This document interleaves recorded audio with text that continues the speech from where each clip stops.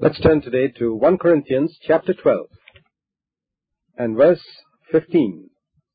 In our last study, we were considering how there is a possibility that in the body of Christ, because people have certain inferior gifts as they think it, they can have a feeling of inferiority in relation to other members in the body of Christ who have gifts which are more spectacular and in which, in their eyes, is more effective and superior.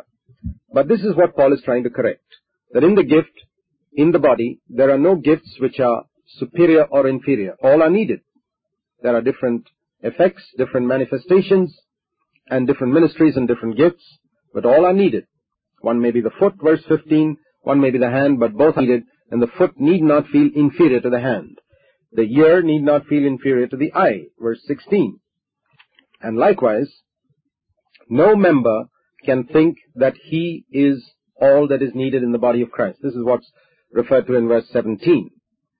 And I can think, for example, that I am the most important member in the body of Christ. My ministry is the most important. My gift is the most important. And to correct that, he says, if the whole body were an eye, where would the hearing be? And this is to deflate the balloon of those who are puffed up with spiritual pride because of some spectacular supernatural gift that God has been pleased to gift them with. Likewise with hearing. Somebody can think, no, it's not the seeing, but the hearing, which is more important. Now we see how relevant this is to the situation today, where there are so many people with gifts and ministries who seem to have the feeling that their own gift alone is the most important. And then that leads to a despising of others and other ministries and other gifts. It says in verse 21, the eye cannot say to the hand, I have no need of you. The teacher cannot say to the evangelist, I do not need you. Neither can the evangelist say to the teacher, I do not need you. The person who is called to be a shepherd cannot say to the person who has a gift of healing, I do not need you, and vice versa. Neither can the person with a gift of healing say to the shepherd, I do not need you. And the spiritual man is the man who recognizes that however great and however important and however spectacular his gift, he still needs all the other gifts for the body of Christ to be manifested to the world, for the effective fulfilling of the ministry of Christ's body in the world. And not only that, he goes on to say here in verse 22, on the contrary, he says, contrary to all these exalted ideas that people with spectacular gifts can have, it is much truer, he says, that the members of the body which seem to be weaker are necessary. Think of the weaker members of our body, how necessary they are. Which, he says in verse 23, those members of the body which we deem less honorable, on these we bestow more abundant honor. He first speaks of the weaker members, and then he speaks about those members which are not honorable. Verse 23. And then he speaks about those members which do not have a good appearance, the poor-looking members. So we have the weak members, the ignoble or common members, the ones without honor, and third, those parts of the body which are not so attractive. Now, when we studied 1 Corinthians 1, we saw how Paul told the Corinthians that God has chosen the weak things, the despised things of the world, to confound the strong and the clever. And here we see the same thing mentioned again. There are weaker members in the body whom God uses. The weaker members are necessary. Verse 23, those members which are considered common and ignoble, on them we bestow more abundant honor. In other words, we surround it with special honor, or dress it with special honor. And then the unseemly members, the poor-looking members, also have a deeper beauty in the work that they do. That is the point of the last part of verse 23, which our good-looking members do not require. That type of adornment our good-looking members do not require. Now, when we apply all this to our human body, we can see that there are certain members of our body which are used frequently, like the hand, the tongue, the eyes, the ears, which can come to have a certain honor because they are visible and their effect is seen. The face, for example, is what people admire so much. The features of a person's face, his eyes, nose, ears, etc. But there are so many other members of the body which are unseen. Consider, for example, the liver, and the kidney, and the heart, and many other internal organs, like the stomach. These are not visible, and even if they were visible, they are not very attractive. They are very delicate, easily injured. That's why God has protected them inside the body. The hand can take injury and stand it, but some of these internal organs, if they were subjected to the same forces that act upon our hand, they would be injured beyond repair. They are weaker in one sense. They are hidden. They are not so attractive. If you look at them, if you take it out and look at them, not so attractive as a human face. Yet, they are so necessary. In fact, more necessary. And they have more abundant honor in the sense that when something goes wrong with some of these internal organs, it's a much more serious problem than an injured hand or an injured foot. We know that. And so God has composed the body, verse 24, in such a way as to give more abundant honor, it says in verse 24, to that member which lacked. This is God's way. He has given more honor to the member who lacks a gift. An apparently spectacular gift. It doesn't mean that the liver, because it's hidden and more tender, is not as important as the hand. Every part of the body of Christ is important. For example, in the church, the sisters may have a less obvious ministry, a less public ministry than the brothers. But that doesn't mean that their ministry is not important. The liver is not seen, but it does a fantastic job. The heart, for example, keeps on pumping day and night. It works even when the eyes and the ears and the hand and the legs have stopped functioning, as it were. Keeps on functioning. And there are people in the body of Christ like this, constantly working away in prayer and in hidden ministries, and thus the body functions. So no one should despise his gift because it is not manifest publicly. There are many members of our body, he says, which are poor looking, unseemly, it says in verse 23, which means they are not something that we would like to uncover and expose, and yet they have a very important function.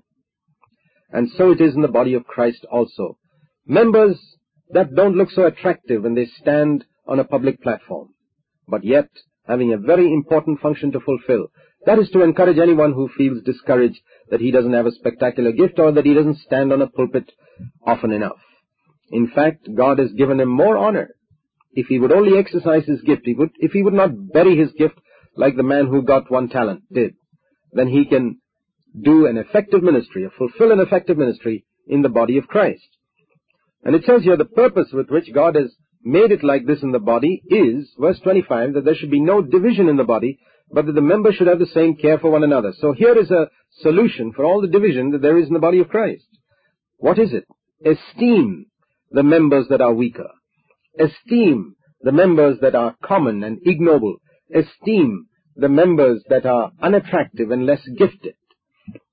It's not easy to find a church where people with less gifts are esteemed. That's a sad thing. And that's why there is so much division. The common people, the poorer believers, esteem them, and then there won't be any division. And if there is division in the body, examine yourself and see whether in your church the weaker members are esteemed, whether the ignoble, poorer believers are esteemed, whether the less gifted ones are esteemed, or whether you only give honor to the gifted believers, to the ones who are rich, who have a high position, the clever, intellectual ones. Well, no wonder there is division, because that is part of God's judgment on a church that does not appreciate all the members of the body of Christ. God desires all members in the body of Christ to be esteemed, and he has so composed the body, it says in verse 24, giving more abundant honor to that member which lacks, so that there should be no division in the body. Unity is a gift of God in the church, and he gives it to those who follow his laws. And one of his very important laws mentioned here in verse 22 to 25 for unity is esteem the weaker members, the common members, the poor members, the unattractive members, unattractive in terms of eloquence or speech, less gifted members, less beautiful, less attractive, hidden members. Value them, esteem them, give them equal value in the body of Christ. Perhaps not equal ministry, but equal value, and then there will be no division. The members should have the same care for one another. This is God's will, that every member should have a concern for the other members of the body of Christ. So he comes to the fruit of the Spirit now. It's no use exercising the gifts if we don't have care and love for one another. If one member suffers, all the members suffer with it. If your left hand is injured, your right hand does something about it, is not jealous of it or proud of it. The fact that it itself is not injured, it helps in the healing of the left hand. Every member of the body works towards the healing of any injured part. And if one member is honored, all the members rejoice with it. There is no jealousy in the human body. If a crown is put on the head of a king, the whole body rejoices. And so it should be in the body of Christ. Suffering together, rejoicing together. If only we would see this, Christ's body could again fulfill an effective ministry in our world, in our day. Let's turn today to 1 Corinthians chapter 12 and verse 26. We were considering in our last study how in the body of Christ, if one member suffers, all the members suffer with it, and if one member is honored, all the members rejoice with it. And this is a fairly good test of how closely we are connected to the head, even Jesus Christ. It does not say, notice carefully in verse 26, that if one member suffers, all the members should suffer with it. This is not an exhortation, but a statement of fact. There is a difference between an exhortation, which is telling us what we should do, and a statement of fact, which tells us what is a fact in the body. In our physical body, we know it's clear that no member is jealous of the honor given to another member, and no member rejoices when another member is suffering. It suffers with it. How is it then that in the body of Christ, a believer can sometimes feel jealous when another believer is honored or has a greater gift? Or how is it that when another believer suffers, that we don't suffer along with him? There is a reason for this. We can learn something from the human body too. When a part of the human body has lost its connection with the head, say the right hand has become paralyzed, and it's unable to respond to the commands of the brain, then it can no longer sympathize with a wounded member. As long as it is not paralyzed, it can help to bring healing, help to put medicine on top of an injured part of the body. But when it is paralyzed, it cannot do it. And so it teaches us that when we do not suffer with another believer who suffers, that proves that our connection with the head is partially or totally paralyzed. There's a total disconnection or a partial disconnection of our joining with the head. Likewise, if there's jealousy in us when another believer is honored or has a greater or a more spectacular gift or ministry, that clearly proves there's something wrong in our connection with the head. Because no properly connected member of the human body can ever fail to sympathize with a suffering member or rejoice with an honored member. This is a simple test by which we can find out how good our own connection with our head, even Christ, is. Now you are Christ's body, he says in verse 27. This is speaking about the local body of Christ. In Ephesians, he speaks about the worldwide body of Christ, of which we are all members, and some members have died and gone on into glory. Some are yet to be converted. But here it speaks about the local body of Christ. And that is a group of believers in one locality who are to express Christ's body and its functioning and its ministry and its principles to the world in that locality. You are Christ's body and individually members of it. Every local church must be an expression of the body of Christ, and it cannot be so unless it has the gifts. We can say that if a church does not have the gifts of the Spirit, it is like a body that has no sight, no hearing, no tasting, no smelling, paralyzed and weak, living but paralyzed and blind and deaf. That is how it is, apart from the gifts of the Spirit. It's not enough to have life. A paralyzed, blind, deaf, dumb person can have life, but he cannot fulfill any ministry. And it's not enough to say that we are born again, that we have been baptized in the Holy Spirit. Is there an effective local body of Christ functioning where you are? Every one of us must be a part of a functioning local body of Christ where every member is exhorted to fulfill his gift, where the gifts of the Spirit are in operation, and where there's a manifestation of the body of Christ. In Jesus Christ there was fruit and gifts, and so must it be in every local expression of Christ's body in every part of the world. And then it says in verse 28 about the leadership that God has appointed in the church and the other gifts. God has appointed in the church first apostles. Apostles are those whom God has sent with a specific function to fulfill. We can say that they are elder brothers to the elder brothers of the local churches. Elder brothers to elder brothers. And these are the ones who have authority over local churches, particularly over the ones they've established themselves, and who have usually a roving ministry over a wide area. The specific calling and anointing from God for this. Prophets are those appointed in the church to rectify wrong situations, to expose the problems in a particular church which may not be evident to others. These are people who have insight. They were called seers in the Old Testament. People who can see through the superficial and the veneer of religion that covers a lot of Christianity. Prophets, and who speak fearlessly. The most unpopular gift in the body of Christ. Prophets. Because they speak the truth with a sword, and it hurts usually. Third, teachers, those who reveal the hidden mysteries of Scripture and expound Scripture such that we get light on difficult passages and expound the full counsel of God. Now notice, in the church, the most important ministry is the ministry of an apostle, not of a miracle worker or a healer. They come further down. First, second, and third are apostles, prophets, and teachers. And we must never forget that a miracle worker and a man with a gift of healing must function under apostles, prophets, and teachers if he is to build the body of Christ. Otherwise, he'll only build his own ministry, like an eye saying the eye is everything, or a ear saying that the ear is everything. That is a tragedy when a person with an healing or evangelistic gift launches out on his own.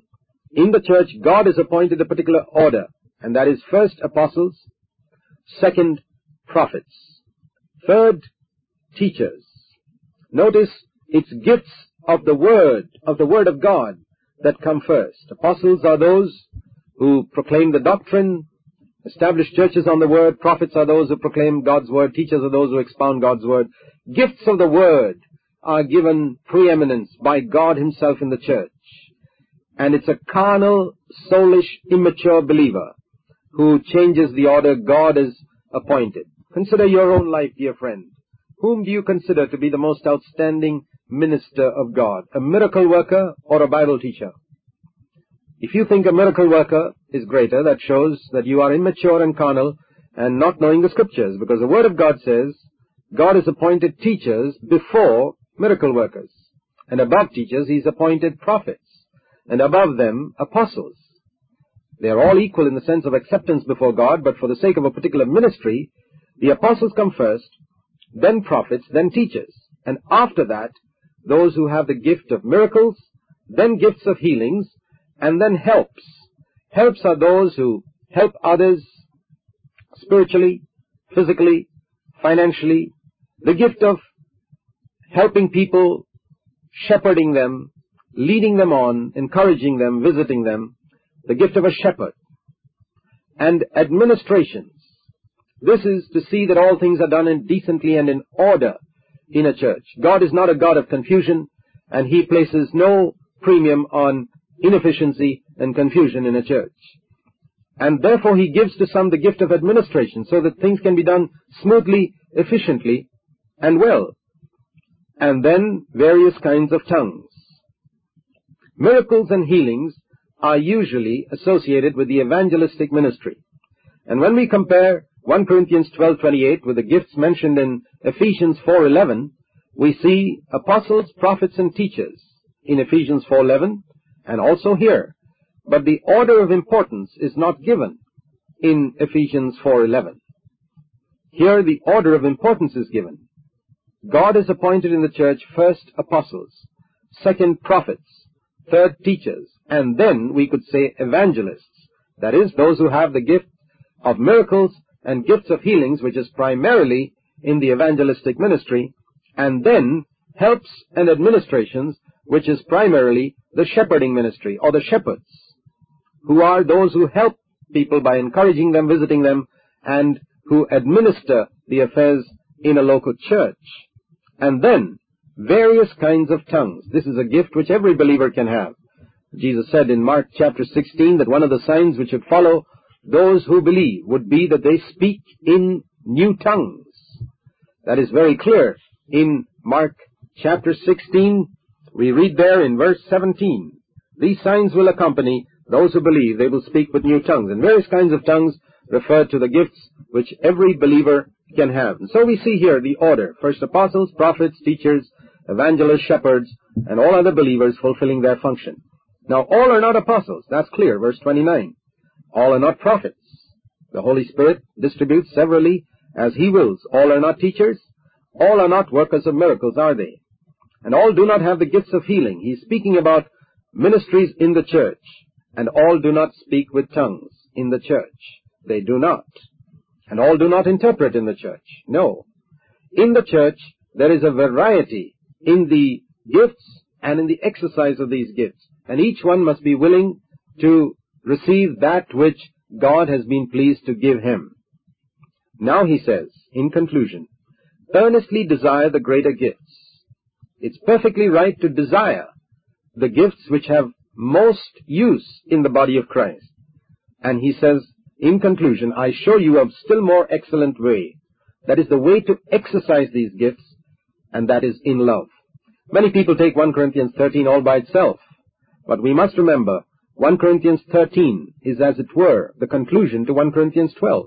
He's telling us how to exercise the gifts of the Spirit, not as a substitute, but as a more excellent way to exercise the gifts of the Holy Spirit. Let's turn today to 1 Corinthians chapter 13. In our last study, we considered that 1 Corinthians 13 was really a continuation of 1 Corinthians 12. It's unfortunate that there is a chapter division here. If we want to understand 1 Corinthians chapter 13 in its context, we must always see it where the Holy Spirit has placed it in between chapters 12 and 14. That is so simple that even a child can understand, and yet it is so often misunderstood. There are many who are against the gifts of the Holy Spirit who take 1 Corinthians 13 right out of its context and study it all by itself. Well, you can go astray if you study it all by itself, apart from its context. We do not take page 13 out of a 16-page letter and try to understand it apart from all the other pages of the same letter. Here is a letter Paul has written to the church in Corinth with 16 chapters in it. You cannot take chapter 13 out and study it by itself. Particularly, you cannot separate it from chapter 12 and chapter 14, because in the last verse of chapter 12, he says, I show you a still more excellent way. Concerning what? Concerning the way to exercise the gifts of the Holy Spirit. And remember, chapter 13 does not come before chapter 12. He speaks about the gifts first in chapter 12, and then tells us how to exercise the gifts in chapter 13. He is not talking about a substitute for gifts in chapter 13. Now, some people read chapter 13 as though Paul was cancelling out everything he said in chapter 12 by what he says in chapter 13. One has to be really foolish to believe that.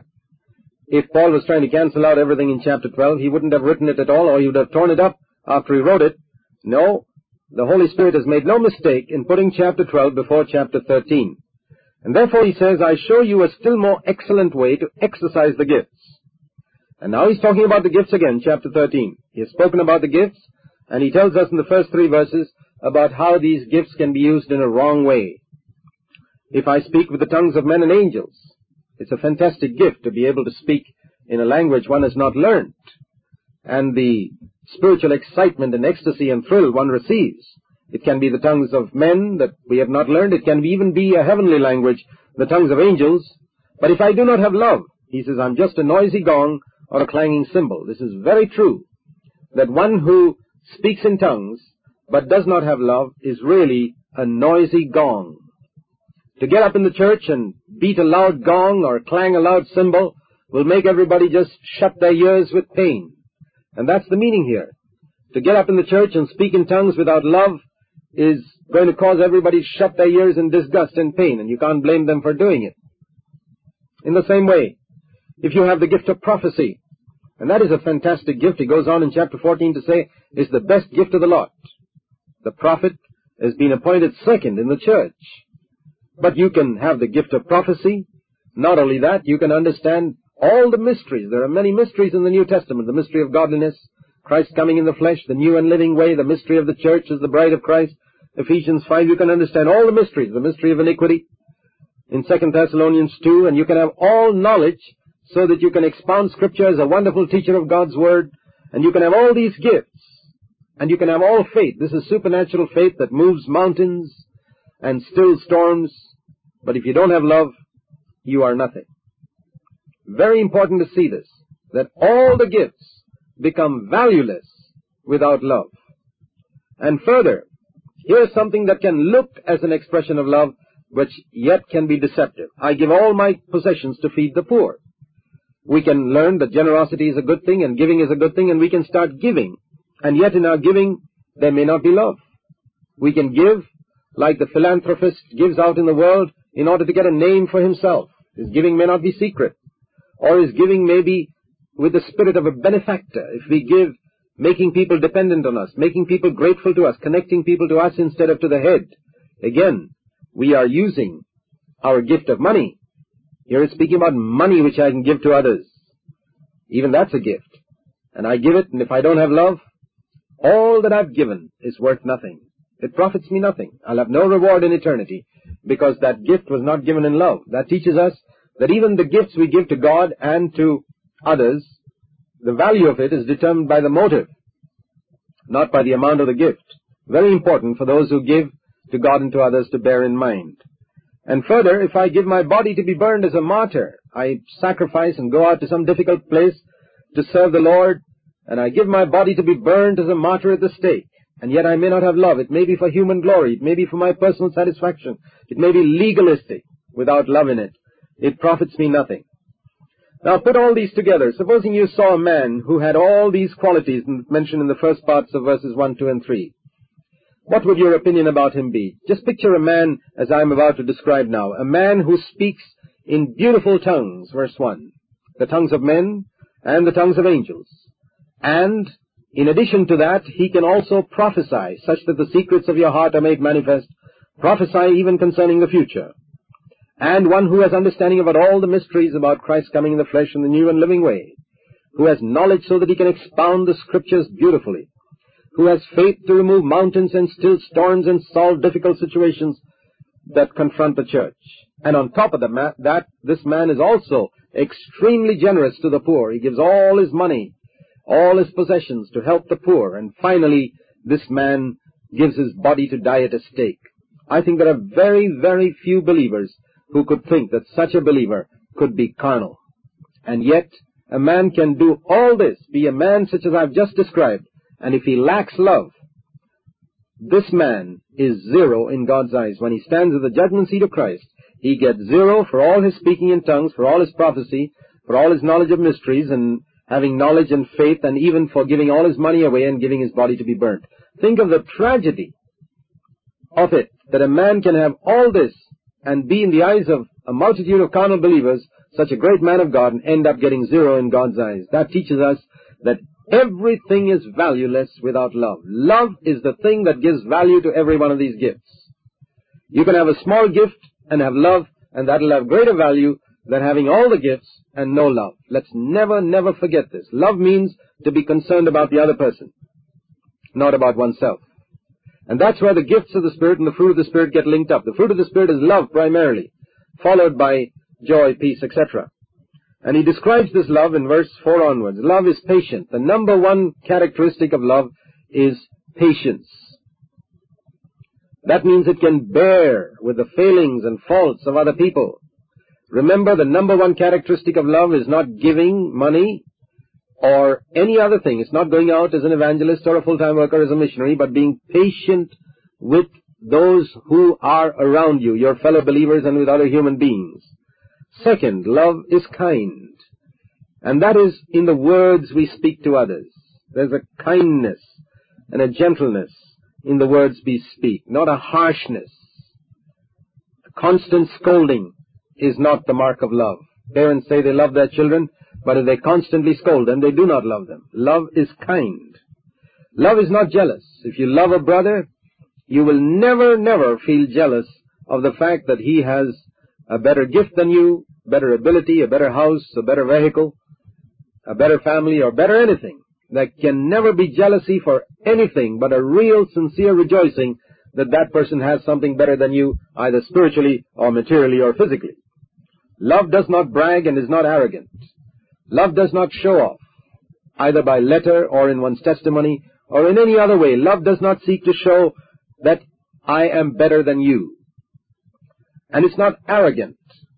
It does not lift itself up above other believers, seeking to take on a title, that I'm not an ordinary brother, but one with a title. One needs to avoid all titles in Christendom, because love does not take such titles in arrogance. Love does not act unbecomingly, means love is not rude or discourteous. Love is not a busybody in other people's matters.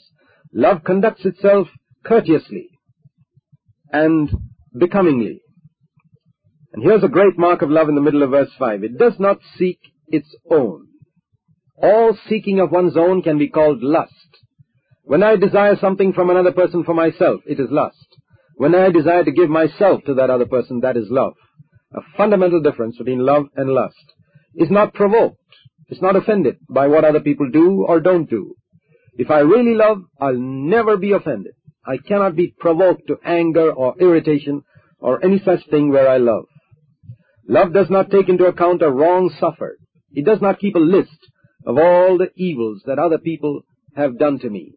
When we keep a list of the evils that other people have done, we know that we don't love them.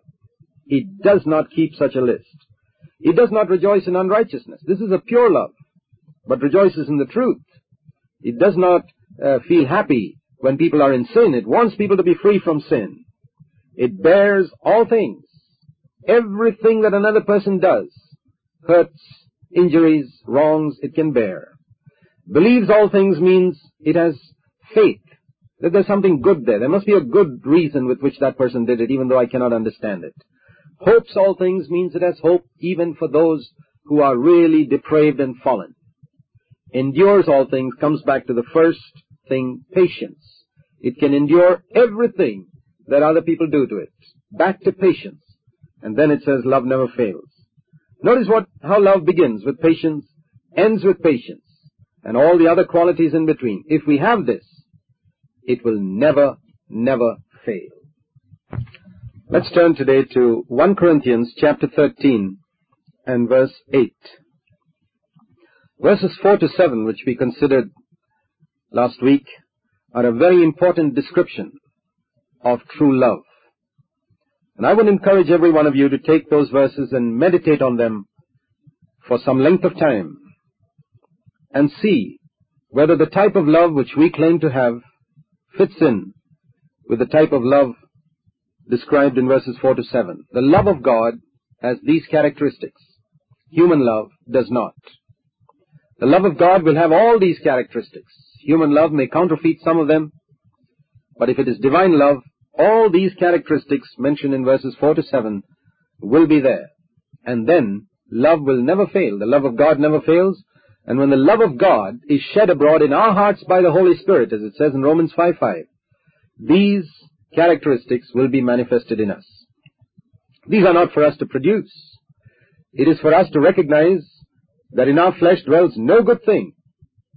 Therefore we cannot produce this love, but to be willing to go the way of the cross, to die to ourselves, and to seek from God that supernatural partaking of the divine nature through the Holy Spirit, so that this love is manifested through us.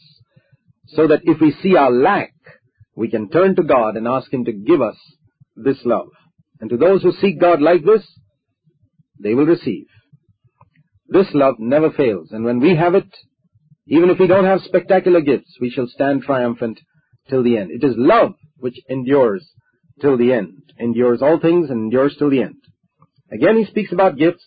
If there are gifts of prophecy, verse 8, they will be done away. There's no need for prophecy in heaven, because nobody needs encouragement or exhortation or challenge or rebuke there. There's no need to foretell the future when we get to heaven. No. If there are tongues, they will cease. The gift of tongues is to enable us to communicate with God in a world full of pressure and where there are so many difficulties in our communication with God because of our flesh. our contact with God is so imperfect. And to help us in that imperfection, God gives us the gift of tongues. In the Old Testament, people did not have this gift because it was not possible to have fellowship with God because the veil was not rent.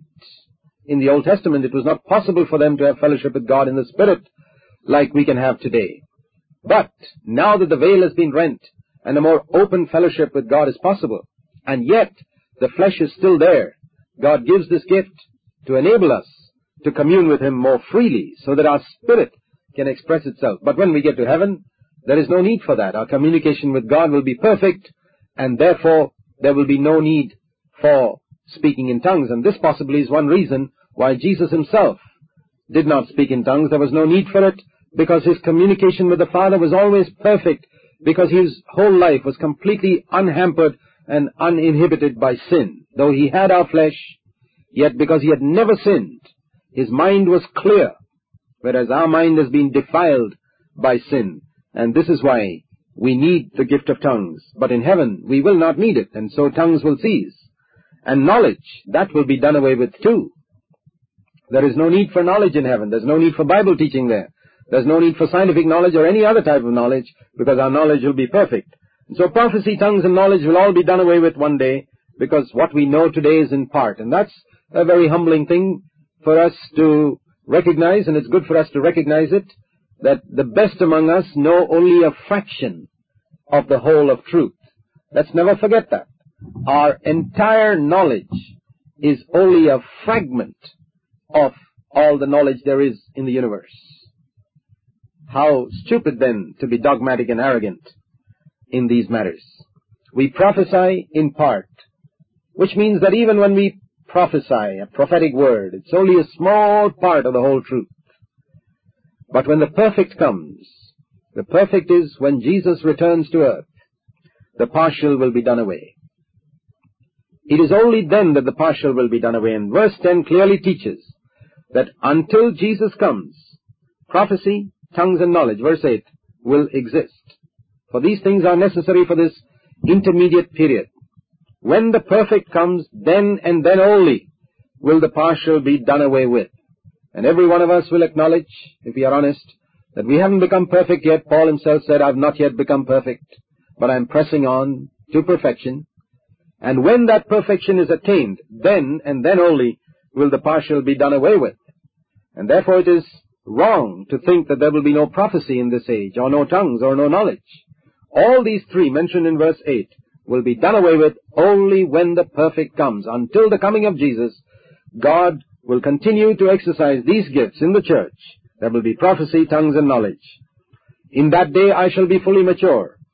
And he uses an illustration from our physical growth. He says, when I was a child, I used to speak as a child, think as a child, reason as a child. When I became a man, I did away with childish things. And so we can say there is a sense in which all these things are for our limited use when we are here on the earth. He's trying to compare love and gifts. He says gifts are something like the toys a child plays with. There's nothing wrong with it. There's nothing wrong with a child playing with toys. It's the right thing to do. But when we come to maturity and the full-grown stature of Christ, we will not need the toys anymore. Grown-up people do not play with toys.